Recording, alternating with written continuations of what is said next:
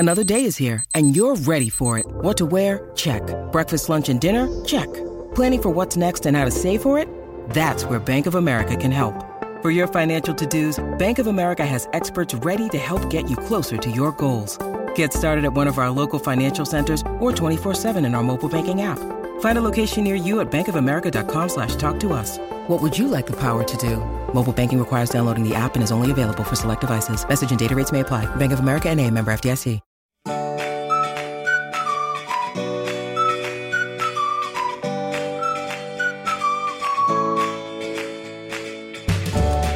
Welcome to another Mother Runner. This is Sarah Bowen Shea, and I am joined in studio by Ellison Wiest. Hello, Ellison. Hello, Sarah, and congrats on Boston. Oh, thank you very much. Thank Yay. you.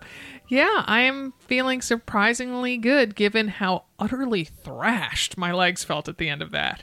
And you say you owe it all to the Highland Arnisport, and they are these homeopathic tablets that dissolve under your tongue. And Highlands they are one of the official sponsors of the Boston Marathon with their product Leg Cramps, which contains quinine, which I'm allergic to, which means no gin and tonics. And if I get malaria, I don't know what I'm going to do. Suffer. Yes. Oh, there we go. Suffer. And, so one of the women with Highlands knew that about me, which I was very impressed with her attention to detail. And so when they had this after party, which makes it sound like we were clubbing it, but we were not, after the marathon, she comes up to me with this bottle and is like, "Here, Sarah, put these under your tongue. You're totally going to help." And so they dissolve under your tongue. And oh my gosh, my legs, my quads had been seizing up. My Achilles was just utterly angry at me on my affected ankle. And then when I went up, after getting a few pictures taken, went up to my hotel room to take a shower, and as I was trying to put on my OOFOS flip-flops afterwards, my left toes just completely cramped. It looked like I was like this arthritic 100-year-old the way my toes. I've had that happen. That is gross. And I was like, no, lay flat toes. So I was just really, really crampy and seizing badly. And so the woman from Highlands, her name is Margot. And so Margot was just my pusher. And she just kept on coming over and giving me a couple little tablets to put under my tongue. And I woke up the next day feeling better than I have after almost any marathon I've ever run. That's amazing. When I had been in, there's only one or two marathons that I can think of that I felt worse after than after Monday's Boston. And now these are out and available now, yes, correct? They are on. And where do you hide yours? Upstairs? Which cabinet? Tell me now, Sarah. Tell me now. Right.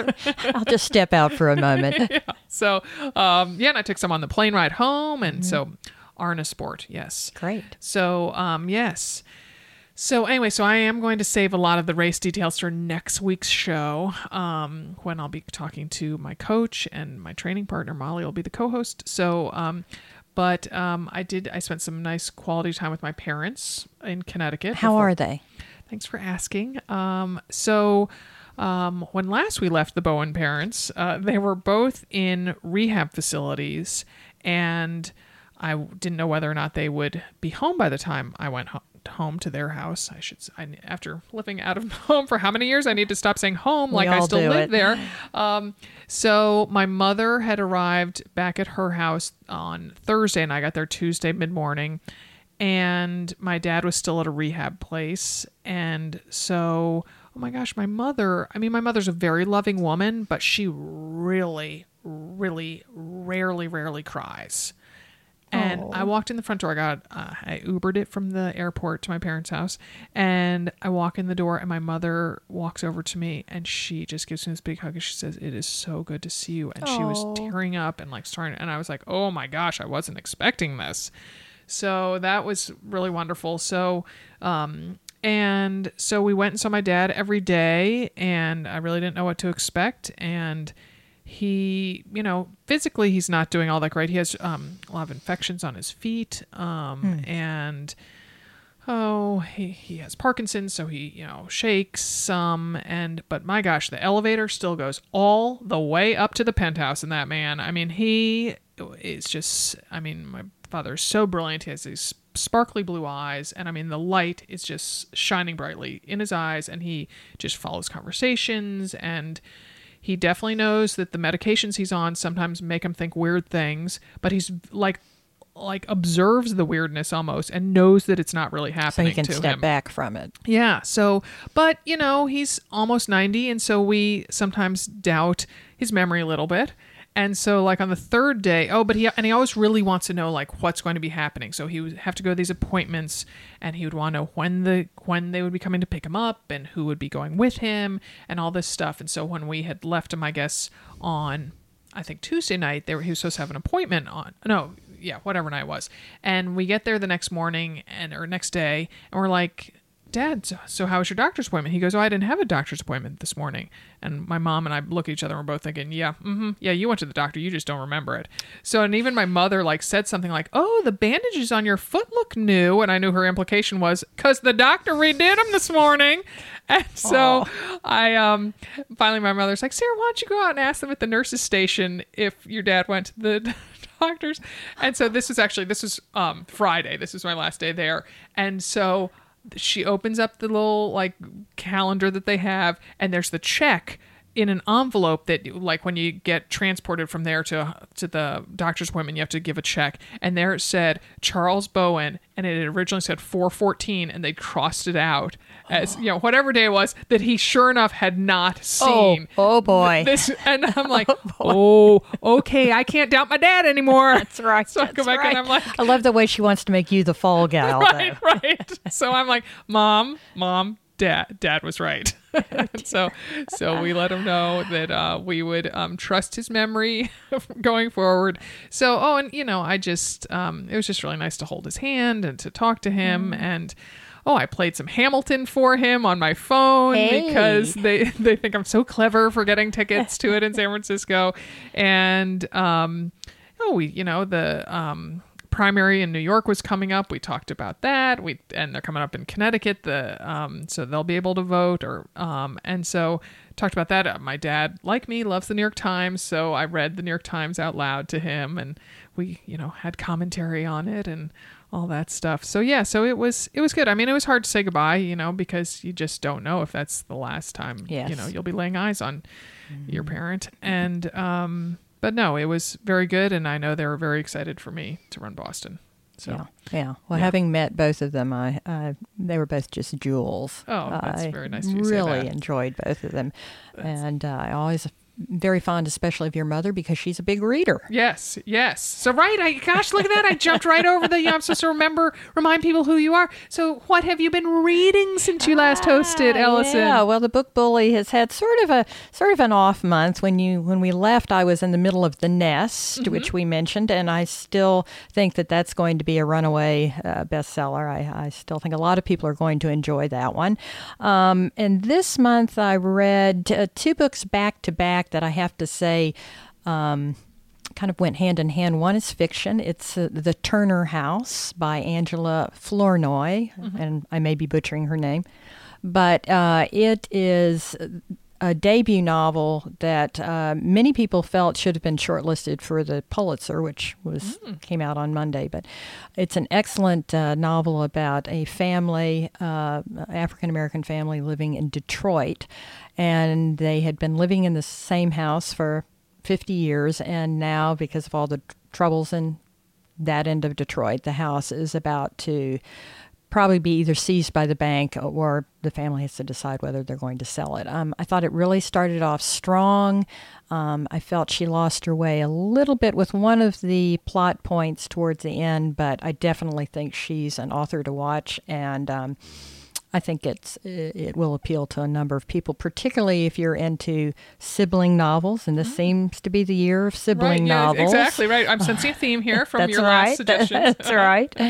And then I followed that up with a nonfiction book that essentially deals with some of the same plot points, and it's called Evicted, and it's by Matthew Desmond, and essentially it discusses what the title says. It's the history of eviction, but mainly focuses on evictions in the 21st century, and very eye-opening to this problem, which is a real problem all over the country. I know that here in Portland we deal with housing and rental prices that are just skyrocketing. And this gives many faces to this problem and discusses it not only from the aspect of people being evicted or on the edge of being evicted, but also talks about the landlords. Oh, that's interesting. Oh, good. So a really balanced look at it.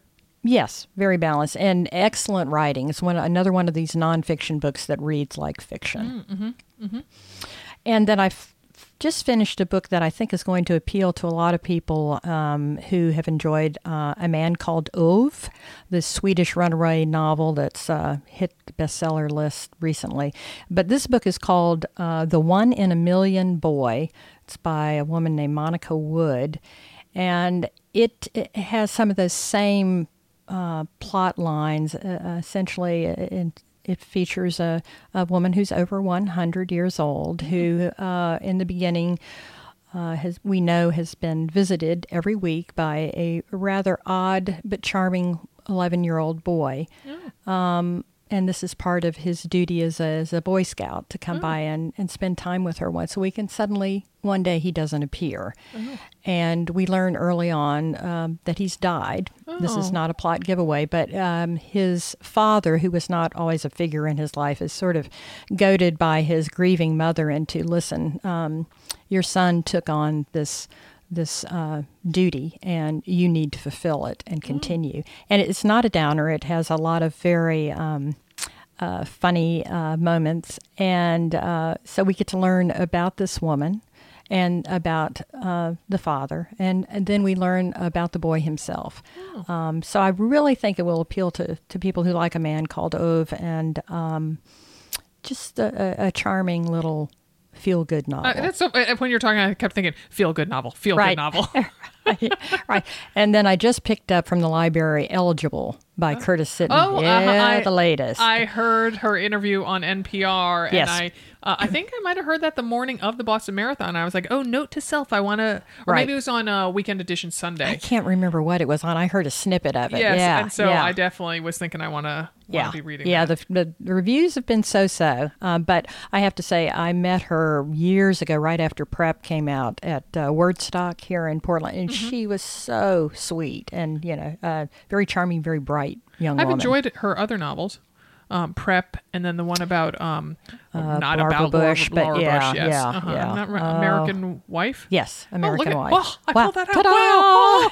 Maybe Artist Sport helps the mind too. That's right. Yeah. Which, excuse me, again, I'm going up into your kitchen. And I do have to. You saying the Pulitzer? I have to give a shout out to my alma mater. Yes. Yes, Peter Balakian from Colgate University won a Pulitzer on Monday, and I know that because my sophomore roommate texted me and she said, Sarah, well, it's a great day for Colgate. You finished the Boston Marathon. Peter Balakian won the Pulitzer. I love that those are and equal footing. He was the first English professor I had at Colgate. Oh, wow. And so I really showed my chutzpah back then. I didn't get in originally as a freshman. Sometimes it's hard to get into English classes, and he was teaching American Lit. And so I knew a junior who wanted to drop the class, but he hadn't dropped it yet. He was the editor of the Colgate Maroon, the newspaper. And so he was kind of a big man on campus, this junior. And so I was in Professor Balakian's office, and I said, oh, well, Dave Talbot's going to drop the class. And he was like, oh, really? Well, why don't we just call him and see about that? And I'm like, oh, okay, I'll call Dave. So I'm like, here, do you want to talk to him? So Peter Balakian was like, fine, you can be in the class. Well, we might want to tell our listeners what he won. So I actually don't know, but I know that he is very big in, so he's Armenian, right, as his last name Balakian might lead one to believe. And he definitely was in my mind, one of the early people who's shown the light on the Armenian genocide. And the Turks, Armenians, there's debate depending on which side you land on as to whether it truly was a genocide or not. And there's and so is it a book of his or is it? Thought it was a book, but then I wondered if it was an in-depth article. Oh, yeah. So I'm embarrassed to not know. So am I. I'm embarrassed to be blanking. Yes. But he has definitely brought a lot of attention to that issue, and that issue has. I know that. Even Obama has kind of been involved in that because of, I think, when he maybe spoke to a head of state and whether or not where America lands on who's to blame in that whole conflagration. Yeah. I just want to use the word conflagration on this I podcast, love that. basically. Yeah, go ahead, 3 times. Oh, and I have you to thank for the book that I'm reading now. Yes. The Beekeeper's Apprentice. Yes. Yeah, yes. I'm embarrassed that I haven't read it. It's over 20 years old, and I'm really enjoying it. I know. I recommended it last time at Tonight's book group to talk about that. Oh, cool. So, yes, we're recording on Thursday instead of a Wednesday. I have going to go see my son run a track meet, run the 1500 in a track meet, and then going straight to book group. So really an attire dilemma. Wow. How do you dress to go from an overly warm spectating of a track meet to book group? But that feeds right into the 1500. Feeds right into one of our guests. That's exactly right. Oh, Sarah Brown. Gosh, wow, I did so well at that. Wow. So today, Ellis and I are going to be joined by 2 guests: a professional middle distance runner and a quote-unquote average mother runner here in the Portland area. And what's the common thread, you might ask? They both incorporate elliptigos into their training. First up is professional middle distance runner Sarah Brown. She's training for the Olympic trials in the 1500 meters. But the main reason we're having her on the show is she just gave birth to her first baby, daughter Abigail, in early March. Might I add, Abigail's birthday is my birthday, March 4th. Throughout Sarah's pregnancy, she trained for the Olympic trials, including utilizing an elliptigo for many of her workouts.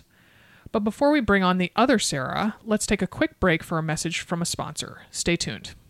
Hey, it's Ryan Reynolds, and I'm here with Keith, co-star of my upcoming film, If, only in theaters May 17th. Do you want to tell people the big news? All right, I'll do it. Sign up now and you'll get unlimited for $15 a month and 6 months of Paramount Plus Essential Plan on us. MintMobile.com/switch. Upfront payment of $45 equivalent to $15 per month. Unlimited over 40 gigabytes per month. Face lower speeds. Videos at 480p. Active Mint customers by 531.24 get 6 months of Paramount Plus Essential Plan. Auto renews after 6 months. Offer ends May 31st, 2024. Separate Paramount Plus registration required. Terms and conditions apply if rated PG. Thanks for joining us, Sarah, and congratulations on becoming a mother runner. Hi, thank you. Thank you so much. Sarah, can you tell us a little bit about your evolution to becoming a top American middle distance runner? I think running kind of came naturally to me as a kid. I was always kind of the fast girl in gym class, even in elementary school, trying to beat the boys. And I started out as a soccer player when I was like 6 years old and ended up playing till I was 16. But my strength was always just being able to keep running around the soccer field. And, everyone else would tire out and I could just keep going. So it was one of those things I was just naturally good at. And so my parents entered me in some races when I was in middle school. And, I made it to the national championships in those races and won the national title. And so from there, that's kind of how I got my start in the running world. So there's national championships for middle school students? Yeah, well, it's for AAU track and field and Hershey track and field. Those are the 2 events the 2 programs that I competed in when I was, I think, 13. Wow, so they really start them young. Yeah, I mean, if you go to any of those AAU meets, they're all day affairs with everyone from like 5-year-olds running. So, yeah, you can get started really early in the sport. I didn't get started quite that early, but yeah. And then I assume you ran track in college? I did. I went to the University of Tennessee and ran for J.J. Clark. Was really fortunate to be part of an awesome team there, and several of the girls that I ran with at Tennessee still run professionally today, so that's kind of cool. Nice. So now we're going to veer a little bit into TMI topics because we love TMI around here on AMR. Okay. So you blogged that your pregnancy was unplanned, that you had an IUD at the time, and your original due date was 15 weeks. That's 15 weeks prior to the Olympic trials.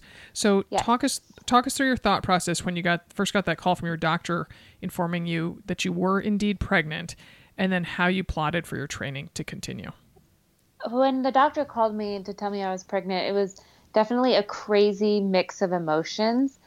By that time, I knew there was something going on with my body because I had gone to the doctor in the first place and my racing had gone downhill. I was kind of on the top of my game to the bottom of my game in just a matter of weeks.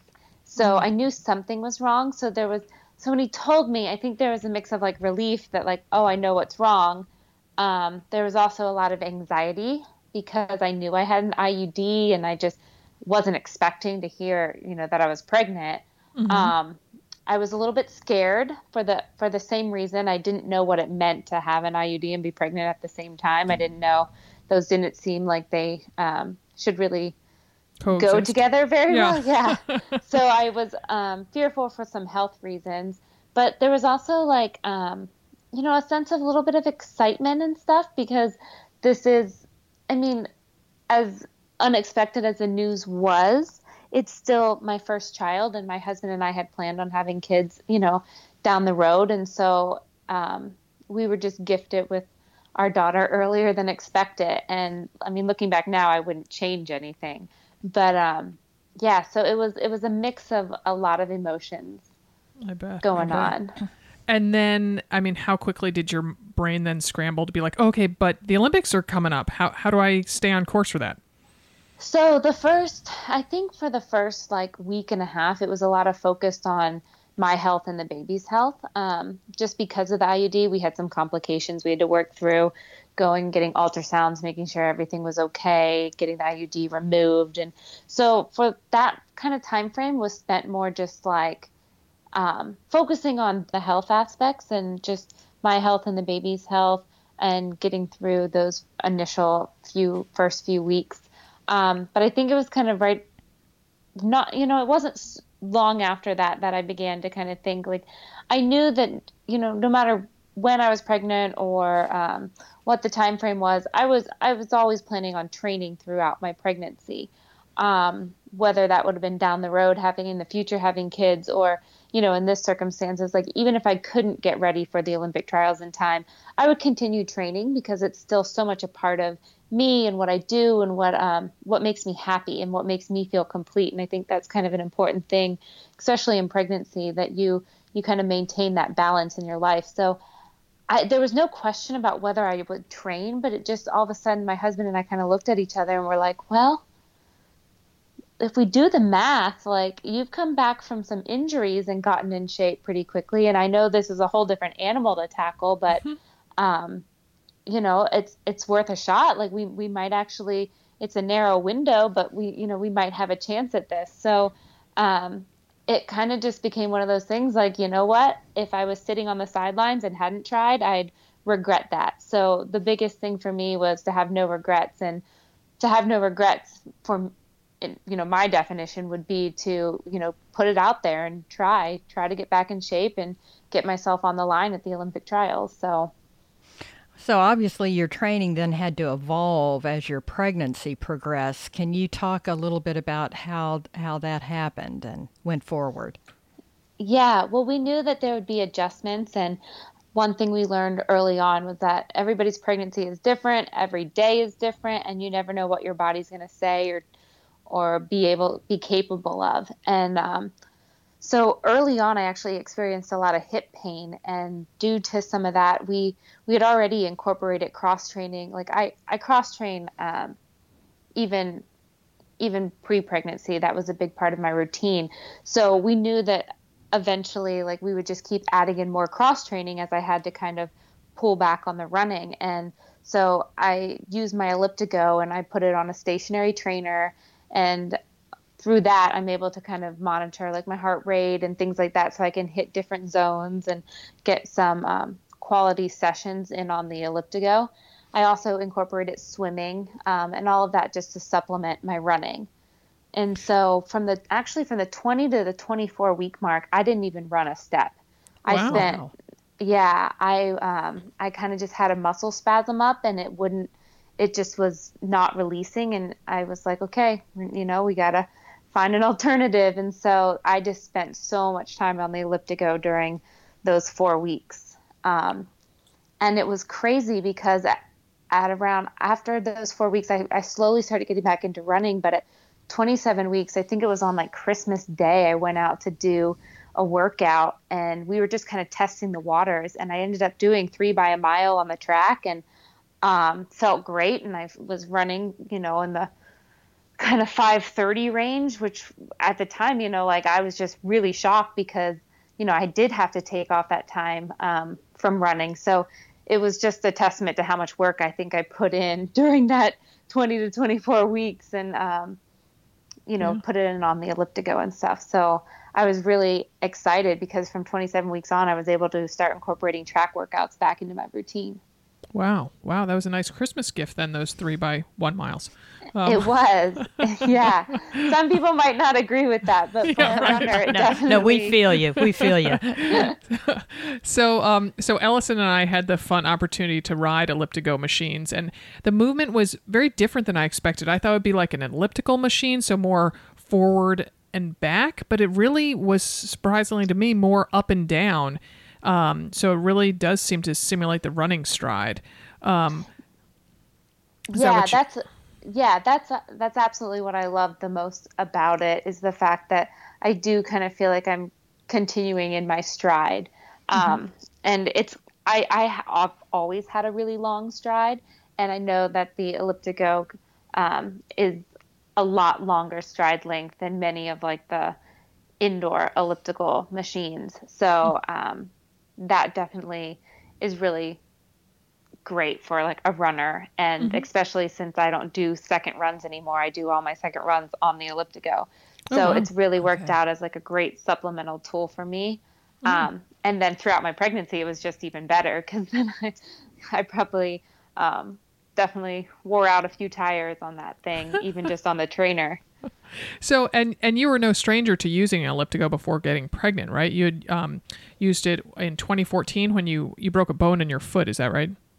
Right. I have, like I said, I quit doing double runs in my training. I was just finding that I was getting injured too much. And I think part of the key to success in running, especially at this level and just at my age, is staying healthy. And how old are you? I'm 29. So ancient. So, yeah. I hear you, but I am one of the veterans of the sport, and again, competing at the elite level, you put a lot on your body, and I think that this will also just kind of salvage my running career and allow me to go even longer, because I am taking those precautions now to save some of my joints and just all around the wear and tear on my body. I'm able to get the same aerobic work. I wear a heart rate monitor, so I know the effort that I'm putting in when I'm on the elliptigo, and I'm able to get the same physiological effects without the pounding. Mm-hmm. So you said that you no longer do a second workout, and how often then were you using the elliptigo during that training period leading up to it? And can you describe some of the elliptigo workouts you were doing? Yeah. So are you talking about pre-pregnancy or during the pregnancy? During the pregnancy, I guess. Okay. I know you said you dropped them and picked up this as a second. Yeah. So I would say just in general, pre-pregnancy, when I was healthy, most of my workouts, would take place on the track and interval sessions and things like that. And then the elliptigo was my supplemental kind of second run. And I was on it about 3 days a week during that time. During my pregnancy, I was on the elliptigo, and even coming back, I'm still on the elliptigo quite a bit more. I mean, it was almost pretty much every day I was on the elliptigo. Even if I did a long run, I sometimes would come in from a long run and extend the run by jumping on the elliptigo. So it was just a way to add kind of volume without the impact, especially as I was getting bigger and a little more cumbersome. Just weight on my body. So, but Darren would always, like, when I would be supplementing an actual workout, again, I would wear the heart rate monitor, and kind of the thing was he'd give me different intervals to hit and different heart rate zones. So sometimes I found that, get my heart rate up, I'd put it in maybe not quite the highest gear, but just like kind of that mid-range where I could really spin my legs and get my legs turning over quickly, and that really elevates my heart rate. So we would just do different interval lengths, and he'd give me the heart rate kind of thing and what he wanted out of that. I mean, I did everything from stepping stones, where I was like 20 minutes, 20 minutes, 20 minutes. And each 20 minutes, you try and raise your heart rate, 10 more beats. So you're kind of really grinding at the end. And then I've also done short sprints, like 1 minute on, 1 minute off. So I've done a full array of workouts. Basically, if you can think of it as a running workout, you can replicate it on the elliptico. And then tell us how it works with it being on a trainer. Are we talking just like a regular bike trainer?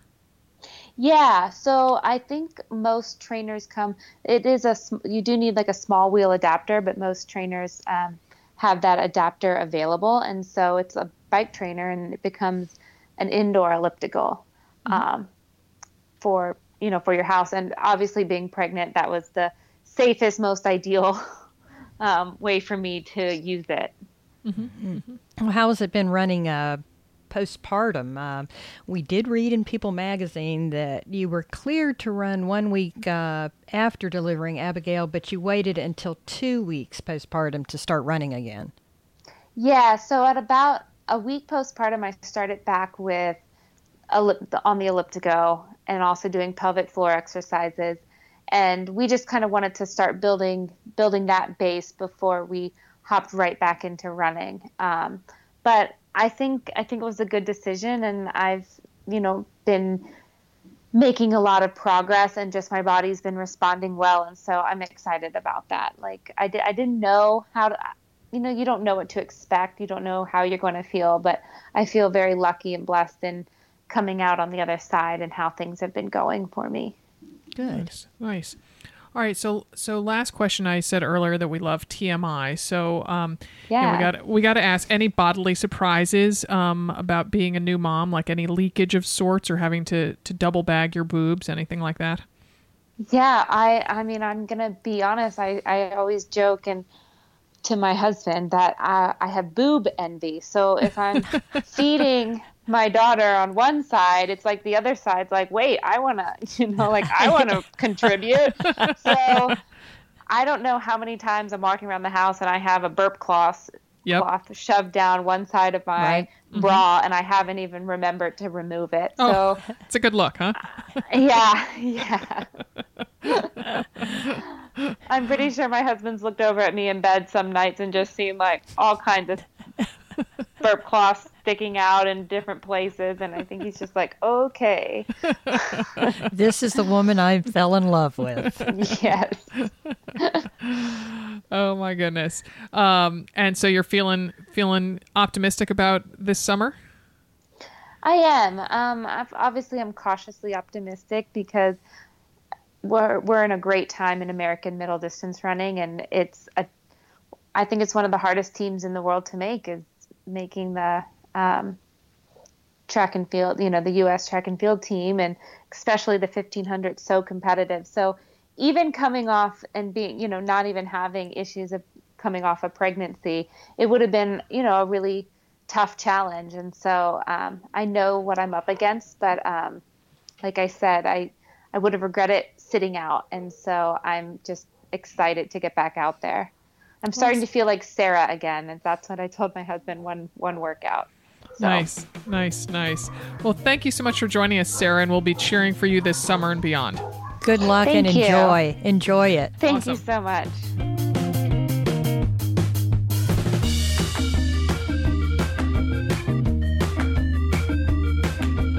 Now we'd like to welcome Diane Peterson, a mother runner in the Portland area, who is the mother of a 23-year-old daughter. Diane incorporates an elliptigo into her training for half marathons to save wear and tear on her 62 years young body, as well as recover from minor knee surgery earlier this year. Welcome to another Mother Runner, Diane. Thank you. Nice to be here. Diane, you're 62 now and running half marathons. Can you tell us a little bit about your evolution as a runner? Well, I grew up pre-Title IX, so when I was in high school, you didn't do anything. And then I went to college at a private college in Wisconsin. It's called Carroll University now. It was Carroll College when I was there. And they had all sorts of sports for women, which I thought was really cool. So I did everything I possibly could except gymnastics. Didn't do that. And so I did, volleyball, basketball, track. And then when I was a senior, there was a freshman girl came in and she wanted to do cross country. So the track coach said, sure, you two can do cross country. So yay, we started a cross country team. Oh, So you always came in the top 3 then, right? At practice. Yeah. And then we actually, the guys had a swim team and they wanted to go to a co-ed relay meet. So they put a notice up, any girls want to swim? So I said, sure, I'll swim. Oh my goodness. And yeah, but we had a 4-1-4 semester program. So January you took one class. I think I was doing my WSI then, but I was also running usually at noon, just extra. And then I'd have basketball and I had track later and swimming came in there somewhere. And I'd usually go to dinner and just fill my tray with fluids. So I finally told the basketball coach who was helping with swimming, something's got to go here and it won't be track. So she said, okay, it'll be swimming. I did do the one meet. That was it. But now they have a women's swim team too. So that's very cool. Oh my goodness. Cool. You had a full plate as well as a full tray at the cafeteria. did you Then I did my graduate work at U of O, and that was when Tom Heinonen was a grad student and just starting coaching there. His wife was the sports information director for women's athletics. I was the assistant to the women's athletic director, Becky Sisley, and Janet, Tom's wife, she was a runner. So we'd always work out with the U of O women's team and did some stuff with Oregon Track Club. It was pretty young then. So I was still running. I think I took 2 years to get my master's because I really enjoyed being in school. And I didn't run as much that winter of my second year. And that, I finally really missed it and, came back and was running. And then I was working after I got my master's. But I just kept running all the time. And I just do road races whenever I could. And I had no training plan. I just run every day and then I'd go race. And I kind of kept doing that. After my daughter was born, I probably wasn't running quite as much, still trying to run. I had to walk most of that pregnancy. I wasn't really running because she was an IVF baby, so I was pretty worried about, if I ran, would I joggle that egg loose? Right. Yeah. And my doctor said, don't worry about it, but I still worried about it. But it wasn't until probably, I always kept running, but then I'd say probably in the last, 6 to 8 years, I finally said, I'm going to get more serious about this. And I'd been doing lots of 10Ks and 5Ks. And then I thought, I'm going to try this half marathon. I'd done one years ago, but I can't even tell you how long ago. But I thought, well, I'll try another one. And so I found a little plan on competitor.com or something and followed that. And I did really well. So I thought, wow, this is cool. I want to keep doing these. So I kind of was doing where I was, probably doing 2 or 3 a year easily, maybe more sometimes. Nice. And then when and why did you start using an Elliptigo? They came, 3 years ago when they had a special deal. If you buy one, we'll give you free training for a year. Oh. From, Greg McMillan, I think, was the one that was doing all the coaching then. So I thought, and it's supposedly $500 worth of free training stuff. So I said, okay. And I'd seen, all the ads for them online and, seen how great Meb had done using his and stuff. So I thought, I could try that. That might work.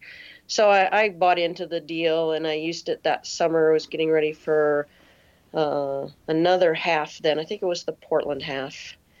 And I had a set goal there of I wanted to I hadn't, my first half marathon, which was 2011, I think I did 138. Oh my gosh. Wow. I know. I told my husband I'd come in at 145 and I was in at 138, so I was ecstatic. And then I did rock and at roll. age 57. Approximately, yeah. It was 2011. 2011. That's fantastic. Yeah. I'm turning green right in front of everybody. I was really excited. So then rock and roll was that spring, and I think I only ran like 140. So I thought, well, bummer.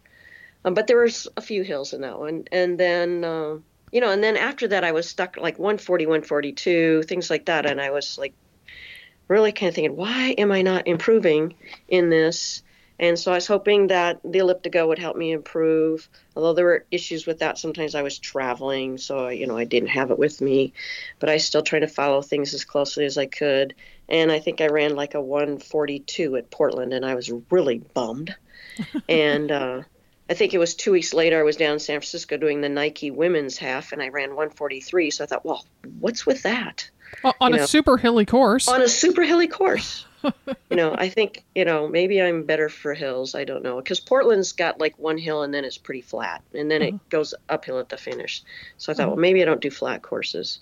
But I thought I'd give it one more try and do Portland again this year, last fall. And I think I was still doing, they had another follow our plan. And, I think I paid to follow the plan, and my choice was between Darren Brown or Greg McMillan, and Darren's was 16 weeks, and I had like 12 weeks, so I said I better do Greg's. And so I ran that, and I says I just got to break 140. I'm going to be really happy. I broke 139. Oh my gosh! Wow. Yeah.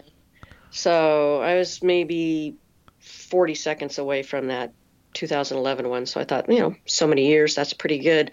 But I think a lot of it, I really have to give a lot of credit to this guy I was running with. I met him about mile 6, and his Garmin didn't start right. So he wanted to know what my splits were and what I was planning to hit. And he was trying to hit the same splits, but he was running the full marathon. So we ran together from like mile 6 to mile 11, where the marathoner split off. And all I had to do was like hang on for 2 miles. So I think that really helped, having somebody with you to go with. Because a lot of the halves I run, I don't know anybody around me, so I'm running by myself. Or they're all listening to music. That's what I find. Yeah, well, yeah. So where do you ride the Elliptigo? Because I know in our neighborhood, we've got one guy that rides it, and he gets a ton of attention. So do you ever feel a bit self-conscious, even in liberal Portland? Well, I'm not in Portland. I'm in Corbett. I'm 20 miles out in the boonies. Oh. So the cows shoot you funny looks? Well, I can't really ride a lot from my house because it's all uphill. And then it's all downhill. So it's like you just work your butt off going uphill, and you're, suffering. And I have an 8C, and I can only get up to, might get out 2 miles from here, and I can't get any higher. And then I just turn around and I just drift back. There's another little hill before I get to my house. There's a little up and down, but it's like I feel like that's not doing me any good when I'm just like working really hard and then I'm doing nothing. So I go down into Gresham, the next big town between here and Portland, and they have what's called a Springwater Corridor. It's yeah. We run on it a lot. Yeah. So, and what I've done is I go to the main city park in Gresham, and I ride out to Boring and back. Yeah, for those who don't know, there is truly a place called Boring, Oregon. Yep. And it's not that boring, but it's pretty nice. So it's about, I can make that into, it's kind of uphill going to Boring, but it's not terribly steep at all. And then I just, and then I can still push it coming back downhill, and I might go a little bit further beyond the park just to get to me, what I'm trying to get to. 12 miles usually is the furthest I think I've done on it. In the summer, when I had it 2 summers ago, I didn't have it last summer. I had a Bionic Runner, and I tell you, I didn't like that very much, but that's another story. What is a Bionic Runner? Yeah, what is a Bionic Runner? Oh, it's an Australian version of the Elliptigo. Oh. In a sense. It has more of a runner's gait, circular pattern that your feet follow. Mm-hmm. So I thought, well, that may be kind of cool, and, was reading all about it and got in on a Kickstarter plan where it was like half price. So I thought that was always a good deal. And it includes shipping from Australia. So I had it shipped to where I spend about 5 or 6 weeks every summer in northern Wisconsin. Which the first summer I had the Elliptigo, I used it out there, and it's pretty flat, and it was great. And I was on the bike pass, and people go, "What's that?" And I just buzzed by and go, "Elliptigo!" Because I couldn't stop. You needed like a big banner flying behind you or something. Yeah. I didn't stop to talk to him. I just was going. And so the Bionic Runner I used as much as I could, but it's one that has a derailleur so that you have to pause to shift. Oh, huh. And so when you're going up a hill and you try to shift, you have to pause to shift. Oh dear. And you think, I'm going to fall over. All your momentum. Yeah. I know. I hated it. So I brought it back to Portland and I sold it to somebody here. Who hopefully isn't listening to this. Yeah. So, no, I told him my problems, and she said, she had some bike that worked like that too. And I thought, well, that's kind of crazy, but I don't like it. And people on the Elliptigo site one time said, oh, you have to do, or no, it was on the Bionic Runner Facebook. They said, you have to do that with an Elliptigo. And I says, I've never have to pause to shift. I can shift on the fly. So the first summer, I used it there. And then when I was training for the Berlin half over the winter, or when I trained for Portland last fall and I was back in Oregon, I was down on the Springwater Corridor a lot, or I was out on the streets around Mount Hood Community College. I'd drive downhill into what used to be a berry patch and drive around that neighborhood, and people still kind of look at me. And then for this winter, when I was training for the Berlin half after coming off this, it was minor knee surgery. I had a ganglion cyst on my fib joint. And I'd had it for many years, but it got really big and ugly, and it was like morphing. It had babies. And so the doctor took it off and said I was going to have to 6 weeks without running, and I was like in tears. But I thought, okay, I have to do it. And it was only 4 weeks, so I was like, yippee. Nice. And so that's when I used the Elliptigo. But I put it on a trainer, and I rode it in the solar room of my house. Oh, that sounds pleasant. So what type of workouts do you do on it? Like what? Do you have certain workouts, or is it mainly that you just focus on time and distance? Well, time and mostly time, but it was following Darren's plan, which he might say do 40 minutes on it. So I do 40 minutes. I would shift the gears around. I found out that to get the most resistance, I had to have it in like 8. And I just couldn't get the knob tight enough on the wheel. I was really worried about screwing things up that way. So 8 was probably the toughest for me, and I would never go lower than about 6 or 5 because that was like too easy. And then if he said, oh, do, hill repeats, I'd just go up and I'd say, okay, a moderate hill would be 3 minutes, and I'd put it in 8 and go pretty hard. I mean, I was sweating buckets usually when I was off of it. Wow. So then, so you got these... I kind of made it up. Yeah. So you got these really impressive results training on the Elliptigo. And so, I mean, what do you attribute it to? I mean, is it that you felt fresher than when you would run on the road, or what was it? Hard to say because I really missed running on the road. There's sometimes where it'd be like a really nice day and I was on the Elliptigo and I was thinking, I really want to be outside running on the road. I kind of miss it if I'm not pounding the pavement, but I was talking to myself saying, it's better that you're not. It's better that you're not. Your knees are going to last longer. Your, feet are going to last longer. Your hips are going to last longer. And so, I think it was just the fact that I was trying to follow this plan and resting by using the Elliptigo versus, not on the pavement. Because there's not really a trail here to run. It's out I'm out in the country, but it's all blacktop. All right. So my best friend from high school, who's an avid triathlete, and she lives in suburban Maryland, she got an Elliptigo after shattering her ankle in a rock climbing accident. Yeah. And then she had to have her ankle fused. My husband's had his fused, but he doesn't run and he doesn't Elliptigo either. Yeah, so she was just really, really missing running. So she got an Elliptigo. And so, I mean, what advice do you give women thinking about getting one? I usually tell them to, think pretty much about it. I mean, I have a really good friend who had hip replacement, and I was trying to talk him into getting one. He ended up getting a Bionic Runner through the Kickstarter thing, too. It's still in the box. It's still in the box. But he wants to get like a kinetic roller or something for it, so he can do it indoors and his wife can do it indoors and stuff. So, but when I first got it and I took it to Mount Hood Community College where I was working, I said, I took it down on the track, says, here, everybody go play with it.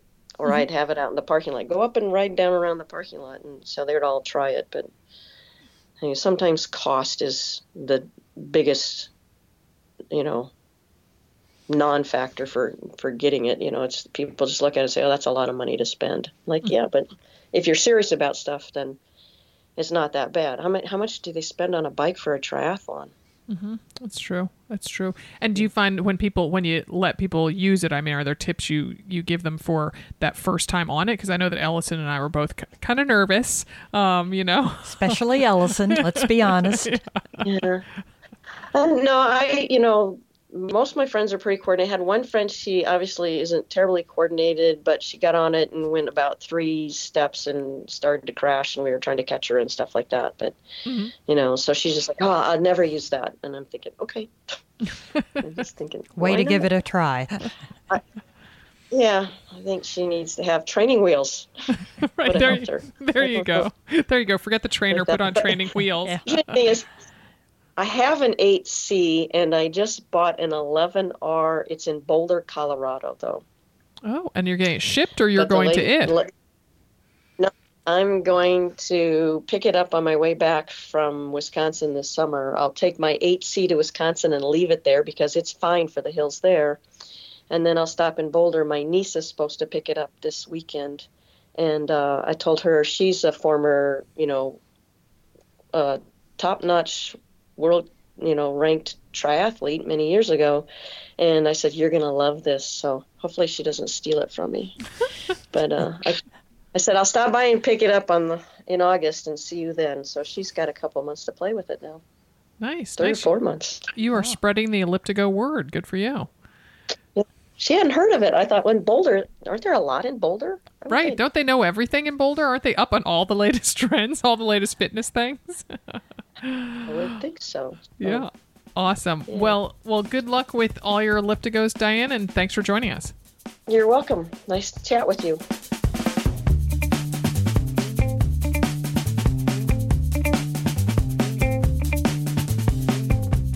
So, I had fun when we went on that Elliptigo. Yeah, you had fun. You were much, much braver than I was. I believe I went, I did 2 little loops with the guy chasing me most of the time. You were phenomenal. Oh, well, even on a bike, I don't like doing turns all that much, like a tight turn, like if you get somewhere and you want to turn around and go back or whatever. So that was my thing. I was like, I'm just going to keep riding. And we're, it's a huge parking lot. I was, like at a mall or whatever. And so, but now after talking to them, I'm ready to get back on one. Well, especially with some of the times that Diane Will I be able to then suddenly run as fast as Diane? Right. We're going to hold you to that, Diane. Right. Oh, my goodness. All right. Well, here's Dimity with a slice of the Train Like a Mother Club. Salutations. This is Dimity in Denver with your Train Like a Mother Club corner. Thank you for all your enthusiasm and questions and kudos and hurrahs for the heart rate challenge. It seems like a lot of you are really fired up about it, which is very cool. So happy to keep answering questions about that. You can email us at tlamclub, TLAM club @gmail.com, or put them up on the Facebook page or whatever works. But in the meantime, we have some races still going off. Wave 1 of the 10K and 13.1 challenge. Race this weekend. So good luck to everybody doing that. And then we've still got plenty of mother runners getting their training done. And that's where our comment comes from today. This is Melissa, who's in the marathon challenge. She says, I'm in week 10 of training and trying to get motivated to run my 20 miler today. The weather is looking better today and I can get it done during preschool time. Just barely. I shouldn't be feeling so blah this week, especially after hearing inspiring stories from the first wave of marathoners. But I'm guessing this is when everyone starts feeling blah, getting into the thick of longer runs, start testing race day strategies, etc. Sure hope this run is a confidence booster and a mood changer. And I just want to absolutely validate everything you're feeling, Melissa. And if you're in the middle of your training, whether you're in a challenge or not, there are 2 times where I typically get the blahs. It's in the middle of the training and at the very after the race, right after the race, the post-race blues. But that middle of the training, it's not necessarily blah, but it's like you're not close enough to the start to still feel that enthusiasm, and you're not close enough to the finish to be all fired up and just be like, okay, I only have X amount more of these runs or X amount of days to go. You're like, oh, I only have 56 more days to go. Not quite the countdown you want. So anyway, hang in there. The good news is that Melissa weighed in afterwards and she got it done. She said it wasn't necessarily fun and miles 10 to 13 were tough because of the hills. But at the end of the day, it's another long run in the books. Thanks for hearing me out and cheering me on. So good luck to everybody racing this weekend. Anyone else who's not, keep it going. And we will see you next week in the Train Like a Mother Club corner. Speaking of the Train Like a Mother Club, earlier this week we launched four training programs based on heart rate training. You might have listened to our interview with the coach, Mary Catherine Fleming, on our last podcast. There are 2 half marathon plans and 2 marathon ones aimed at prepping you for a strong fall race anytime from late September to late November. There are 9 waves of training groups, with the first ones kicking off the day after Mother's Day. So head on over to trainlikeamother.club for all the details. Again, that's trainlikeamother.club. And many happy miles to you.